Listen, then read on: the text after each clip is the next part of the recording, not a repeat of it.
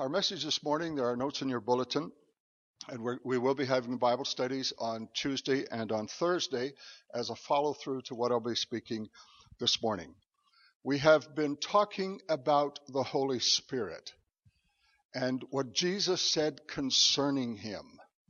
He spoke so much about what the Holy Spirit would do in the church, and he also spoke a great deal of what he would do in the world. In fact, he said this, and this is slide number 3 that you have there. Very truly, I tell you, it is for your good that I am going away. Unless I go away, the advocate will not come to you, but if I go, I will send him to you. And when he comes, he will prove the world to be in the wrong about sin. We talked about that last week, and we ministered on this whole passage. He will prove the world to be wrong about sin and righteousness and judgment. About sin, because people do not believe in me. About righteousness, because I am going to the Father where you can see me no longer. And about judgment, because the prince of this world is now condemned. And that's John chapter 16, verse 7 to 10. In this message this morning, we're going to see how the Holy Spirit actually did those 3 things about convincing the world of sin, righteousness, and judgment, how he did that on the day of Pentecost through Peter's sermon that he preached that day, which resulted in 3,000 people accepting Jesus as Savior and Lord and be baptized. So the Holy Spirit is very much alive in the world today, doing the work that Jesus said he would do. But he's also very much in the church. He's present in the hearts and lives of believers. So wherever we go, the Holy Spirit is not just with us, as Jesus said, but Jesus said he would also be in us.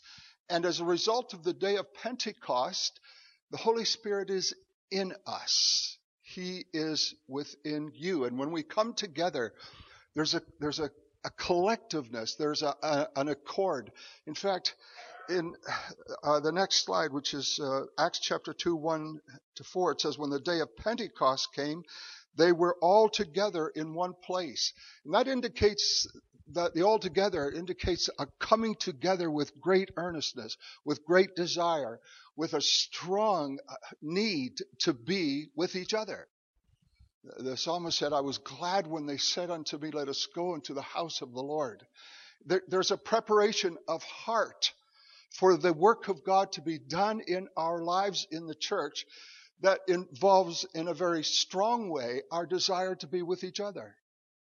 And so the more that we come together and are with each other, the more this whole sense of community, of unity, of what it really truly means to be the church takes place.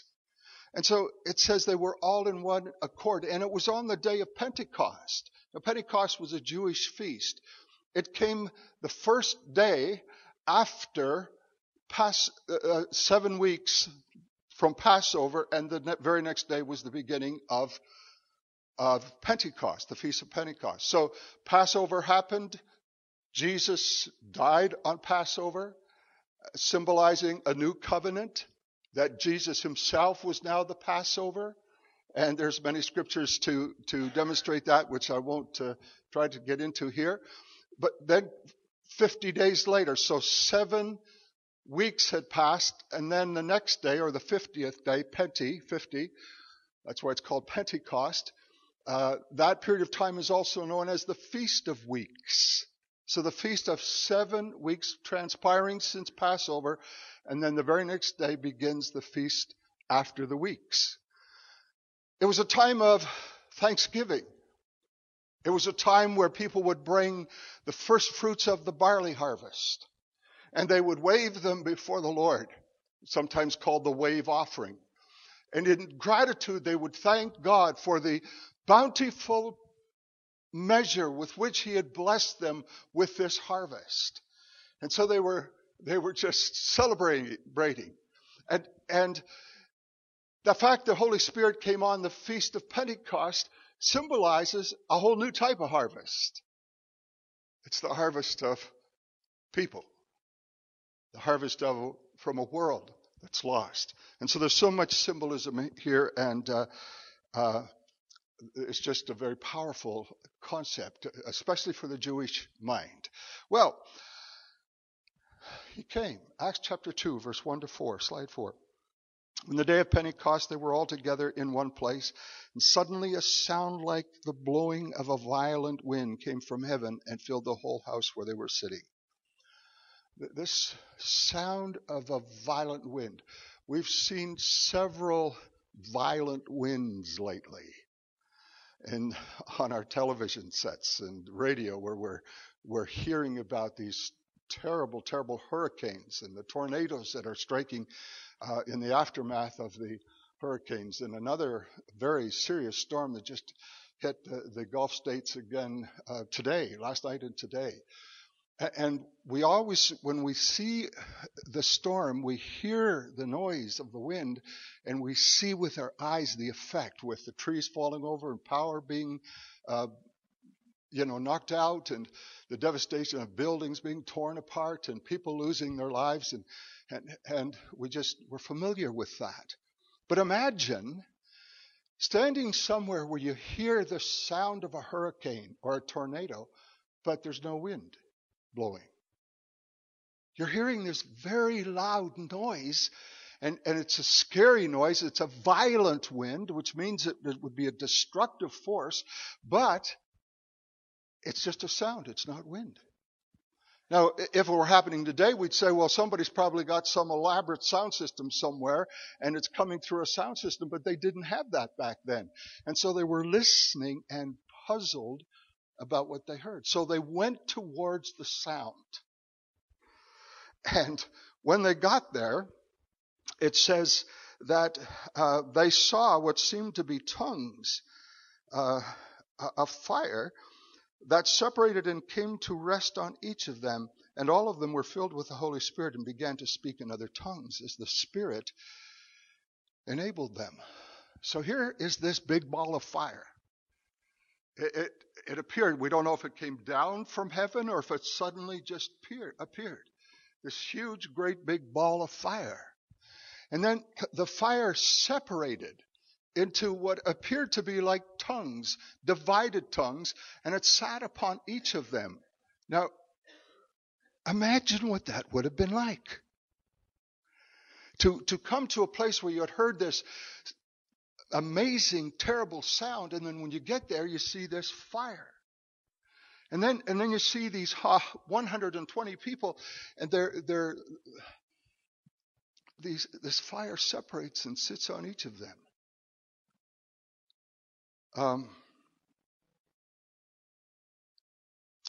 Amazing. And they were all filled with the Holy Spirit and started to speak with other tongues as the Spirit enabled them. And that was even more confusing to them. Well, slide number 5. There were staying in Jerusalem God-fearing Jews from every nation under heaven. Now, God-fearing, in other words, they had come to Jerusalem for the Feast of Pentecost. There were 3 feasts that the Old Testament required all men in Israel to attend. The first was Passover, the second was Pentecost, and the third was Tabernacles. And so the Jews had been scattered all around the Roman Empire into a number of countries. They had moved away because of things like famine and had been there for several generations.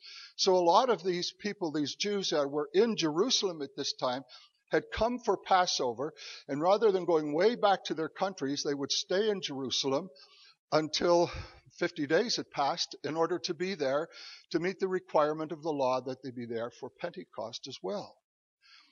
And so they were devout Jews. They were people who wanted to obey God and to follow the law, the Torah.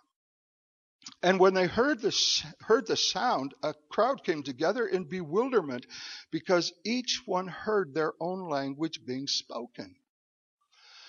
Now I'll just continue reading. Utterly amazed, they asked, aren't all these who are speaking Galileans? Then how is it that each of us hears them in our own native language? And then he lists 16 different languages.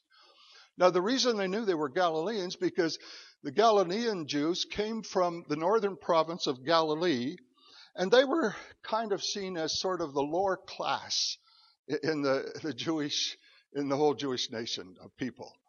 They were kind of, they spoke with an accent, kind of a slang. They were sort of considered to be country bumpkins, if you will. They were fine folk, but just not really well educated and kind of, they were identifiable as Galileans because of their accent. And so these folks are hearing them speak in other languages with a Galilean accent. And so they're saying, aren't all these Galileans? And obviously they would never have learned the languages from the countries we come from. Now, it's important to know that everybody at this time spoke Greek, but not all Jews spoke Hebrew. And so there's a difference between the Hebrew-speaking Jews and the Greek-speaking Jews. So people from all the different regions and countries around, they would speak Greek, and they would also speak the language native to the country in which they were living. And they had been there for several generations, so they had lost their ability to speak in Hebrew. And so these Jews, these Greek-speaking Jews, hear these Greek-speaking Gentiles talking in their languages, praising God, and everyone would say, well, first of all, it would have just been a big noise. You'd come and it would just be like imagine now 120 folks just shouting out and praising God, and just at the top of their lungs, they're just praising the Lord, and you come and and if everybody was speaking in a different language, it just sounded like one big hodgepodge of a noise. But then as they came, somebody would say, I sort of hear my language spoken by somebody else. And another would say, yeah, I'm an Arab, and I'm hearing my language spoken. And so they heard all of these. We hear them declaring the wonder. This is slide 6. We hear them declaring the wonders of God in our own tongues. And amazed and perplexed, they asked, what does this mean? Now, when the Holy Spirit comes, one of the questions that the Holy Spirit generates in the hearts of the people that are observing, they're watching, they're listening, when you come to witness to somebody who doesn't know Jesus, what the Holy Spirit will do is he'll use your testimony, he'll use the scriptures you use, he'll use the love that you show, and eventually the question will be asked in the heart of the person, well, what does this mean? What's it mean for this person to be a Christian? Why are they so different? And there's something that attracts another person to you as a believer. And we need to recognize the power of the Holy Spirit to do that very thing. When it comes to witnessing, when it comes to sharing our testimony with the world, sometimes people are afraid. Christians are afraid. Well, they'll think I'm nuts. They'll think I'm crazy. Well, that's true. They will. Maybe some of them it says some, however, made fun of them and said they've drunk too much wine.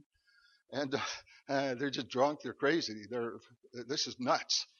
And so here was all of the sound of the wind and the tongues of fire and all of that. And people said, it's just crazy. And so you're going to get that in the world, right? When it comes to following Jesus, you're not going to have everybody really receptive.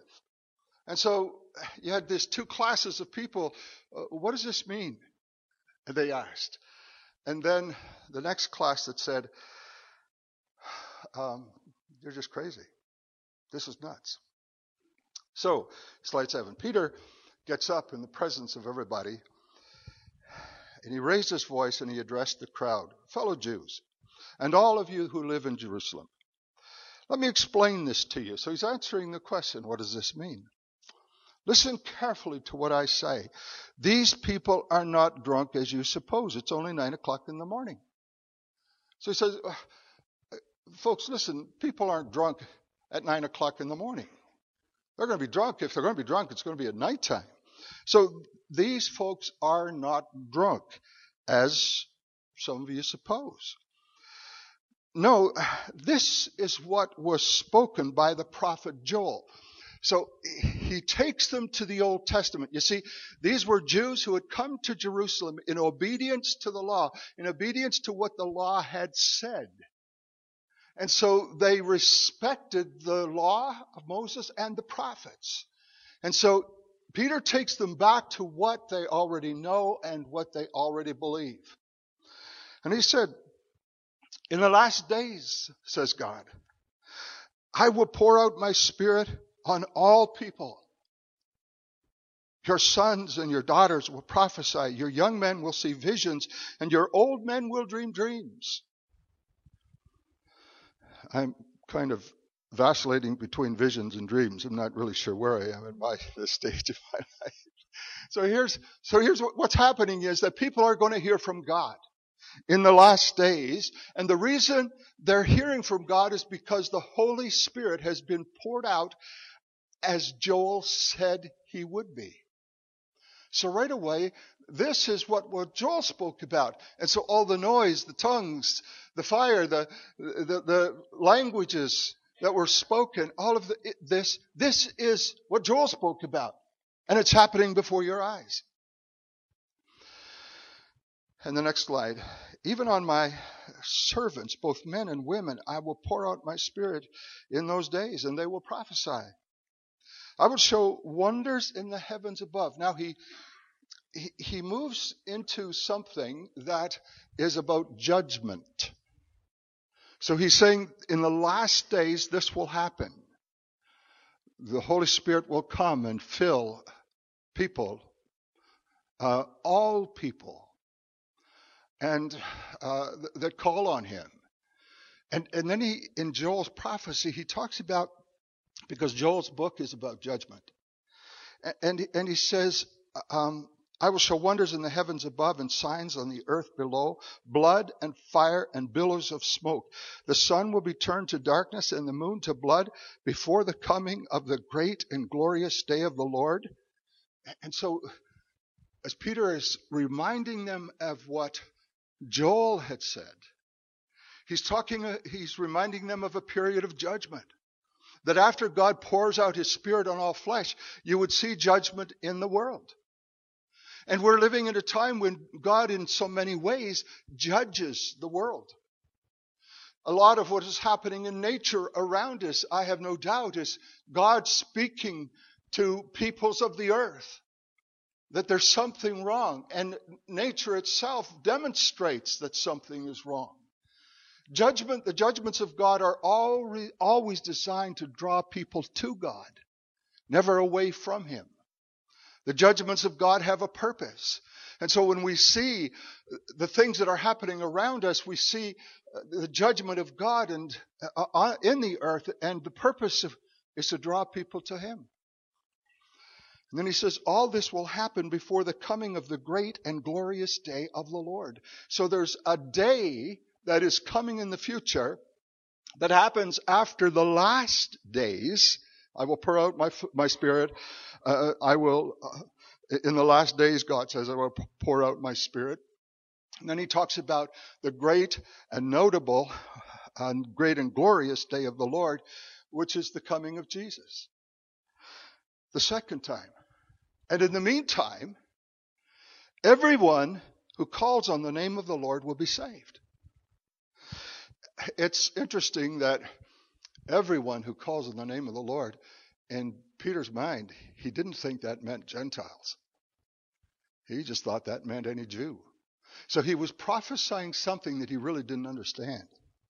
In fact, it takes until Acts chapter 10, when Peter gets this vision, that he starts to realize that what he prophesied on the day of Pentecost was inclusive of everyone, including Gentiles. And so it was a tremendous paradigm shift for him. So what's happening in the world today? The Holy Spirit is here to convince the world, to people who do not believe in Jesus. Just as these Jews, though they were devout and they feared God, they did not believe in Jesus.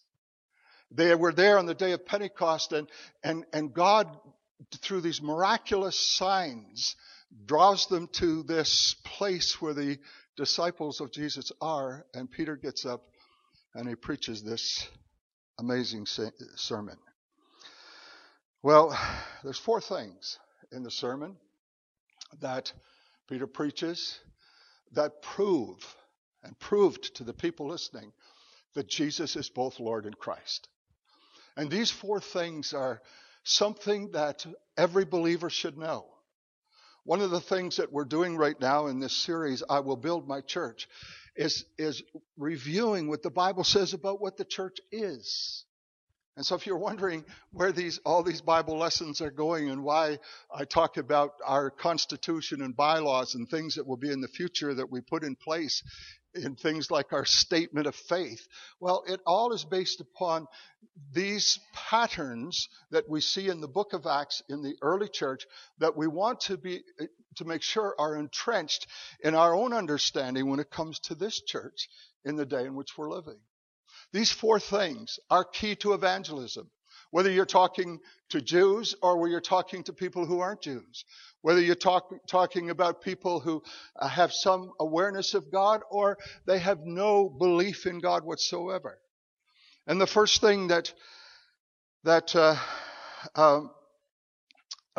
he says is that the miracles of Jesus validate that Jesus is Lord and Christ. And this is slide 9. Fellow Israelites, listen to this. Jesus of Nazareth was a man accredited by God to you by miracles, wonders, and signs which God did among you through him, as you yourselves know. Everyone that was gathered there knew about Jesus, knew about his miracles. They kind of figured that, well, the Romans put him to death.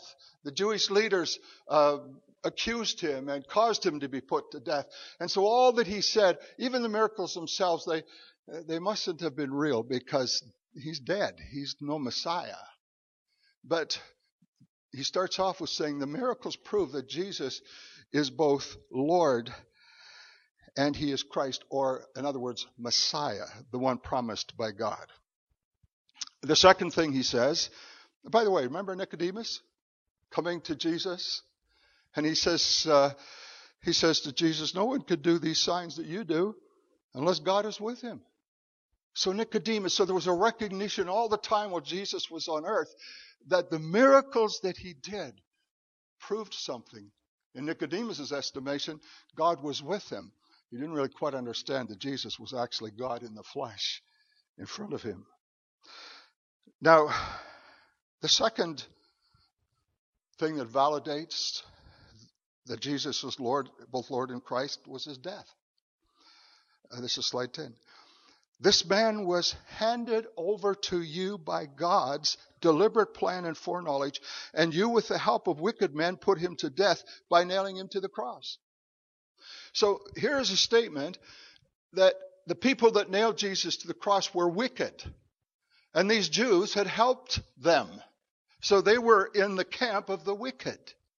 Now, the Jews had said that Jesus was wicked, that he was a supplanter, a subversive man who tried to destroy the traditions of Israel, and he tried to undermine the authority of the Romans. And now Peter is saying, well, the miracles attest that he came from God, and his death was not because he was guilty of anything. He was righteous. Remember, the Holy Spirit will convince the world of righteousness, and that righteousness referring to Jesus as being innocent and righteous. And so they're listening to this. And then more than that, not only does he put these Jewish people in the camp of the wicked, but he says this man was handed over to you by God, by God's deliberate plan.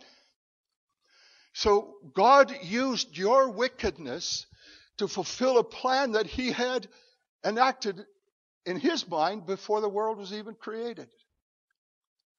So they're standing there listening. Me? Wicked? And you see, the Holy Spirit comes to the world to convince us that we're sinners, that we've done things that are unrighteous, That unrighteousness has distanced us from God. That Jesus, who died in our place, was innocent of all sin, but he took my sin. And as Peter is building these thoughts in the minds of the Jewish people, an awakening was taking place. And then, and the third thing he says that validates that Jesus is both Lord and Christ is his resurrection. Slide 11. But God raised him from the dead, freeing him from the agony of death, because it was impossible for death to keep its hold on him. David said about him, and now he quotes Psalm 16, verses 8 to 11. And the people always thought that this referred to David. He said, I saw the Lord always before me. This is David speaking in the Psalms. Because he is at my right hand, I will not be shaken. Therefore my heart is glad and my tongue rejoices. My body also will rest in hope, because you will not abandon me to the realms of the dead. You will not let your Holy One see decay. You have made known to me the paths of life. You will fill me with joy in your presence. And they're saying, you're applying that to Jesus? That's about David. They in their minds, as they're hearing this, they say that David spoke concerning Jesus. He wasn't speaking concerning Jesus. It was David who spoke these words. He was talking about himself, wasn't he? And he goes on to say, this is the 12th slide. Fellow Israelites, I could tell you confidently that the patriarch David died and was buried, and his tomb is here to this day.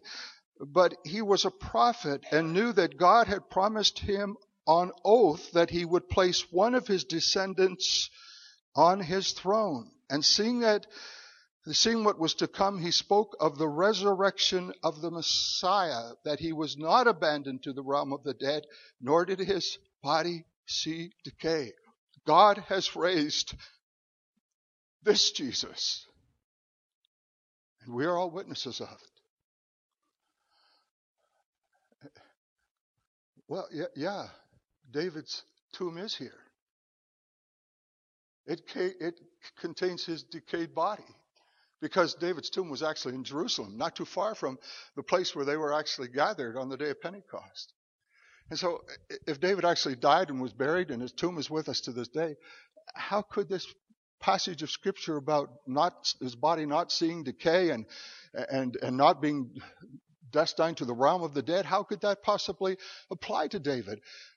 But it did apply to his descendant. And that descendant is Jesus. Wow. It all made perfect sense. Peter's use of the Scriptures.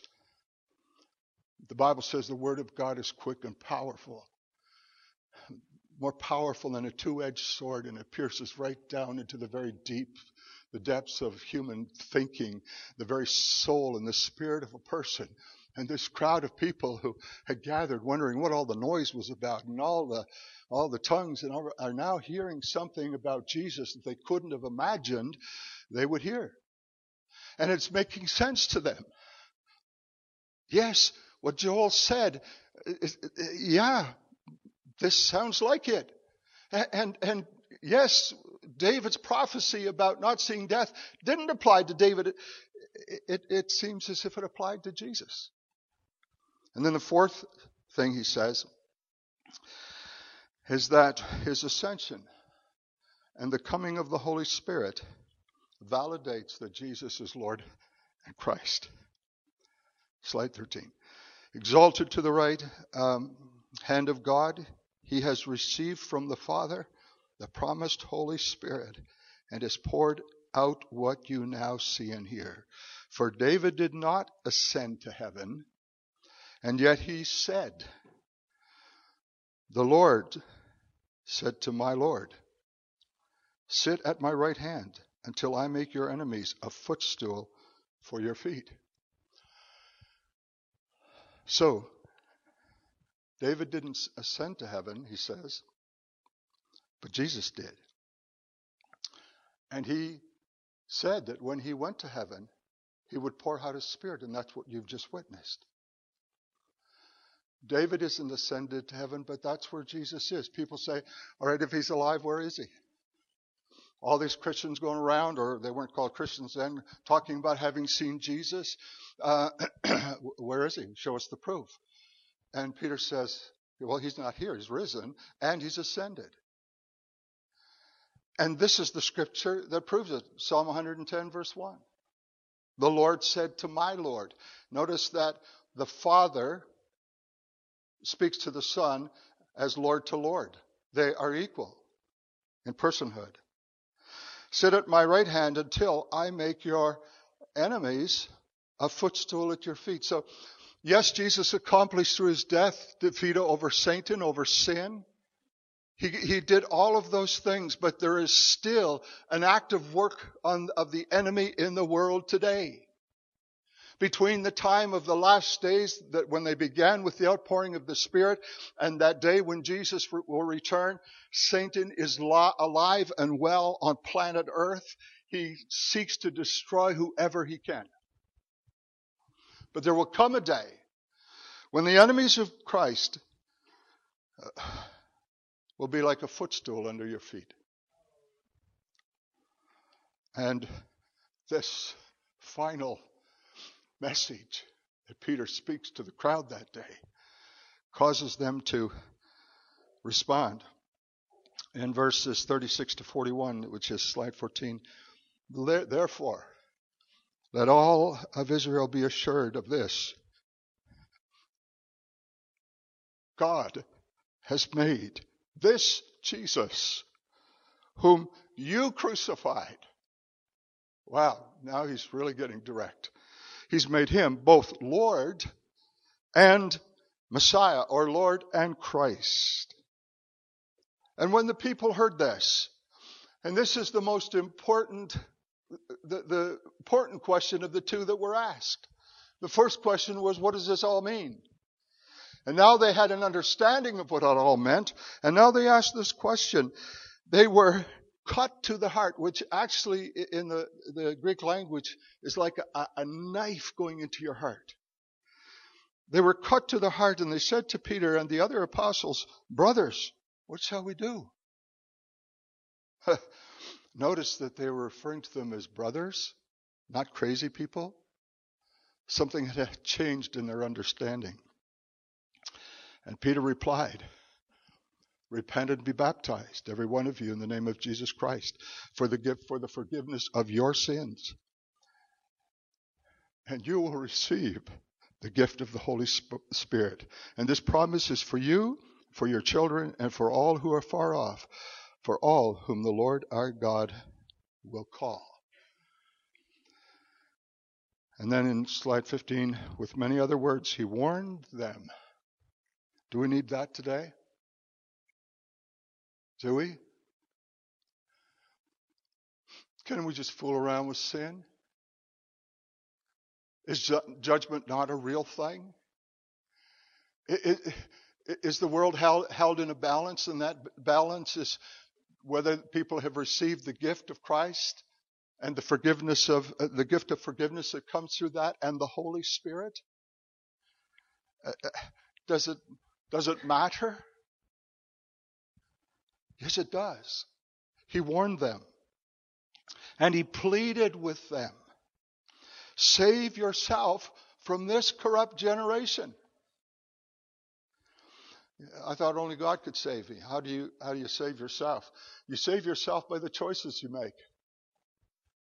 You save yourself by the choice to renounce sin and wickedness and to turn to Christ and to believe him and to ask for his forgiveness for your sins. This is the message of the gospel. Those who accepted his message were baptized, and about 3,000 were added to their number that day.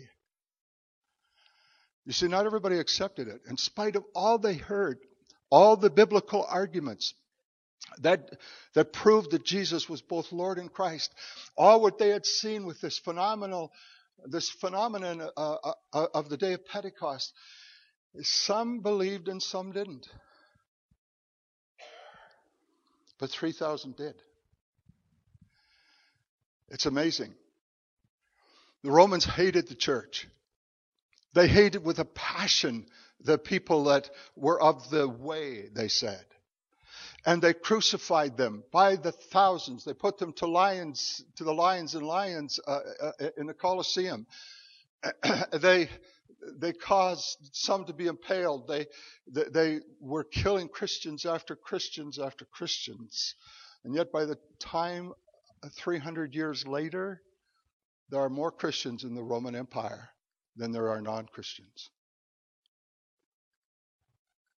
The church grew in spite of all of the opposition. On the day of Pentecost, it was like a group about the size of this, maybe a little more, 120, were followers of Jesus. And then after one message, one sermon, 3,000 are baptized. So the ratio to new converts to believers is 25-1. And so it's like suddenly 3,000 people are saved and show up in church next Sunday. We'd have to have a few services to fit them all in. And we would also have to have all of you do the baptizing, do all of the things that go to discipling. That's what they did back there. These 120 people, not all of whom were apostles or one of the fivefold ministries, as we say, they all participated in these baptisms. Otherwise, how could they have ever done it? God uses every person. He calls every one of us to serve him. Not with some with higher positions than others, but all of us together in the body of Christ functioning as one. Jesus is both Lord and Christ. And the decision we all must make is whether we believe that, whether we will honor and serve him. Worship team, would you come? And do you see through this whole message that Peter preached on the day of Pentecost, the very things that Jesus said that we talked about last week in the message that the Holy Spirit would do in the world, how he would convince or convict of sin, of righteousness, and of judgment. Of sin, because people don't believe in Jesus. Of righteousness, because he ascended to the Father. He was innocent. And of judgment, the prince of this world, the devil, is judged. All of those three elements are in this message that Peter preached. And I don't know if Peter was really thinking of it that way, or it was just the anointing of the Spirit that led him. I'm not sure. Maybe he mulled those things over in his mind, the things that Jesus said time after time after time, he thought of them. And then when he was called upon to stand up and to preach this sermon, it was already there in his mind. I'm not sure how it worked. All I know is that he followed to a T the pattern that Jesus said in John chapter 14, that when the Spirit comes to the world, he will convince of sin, righteousness, and judgment.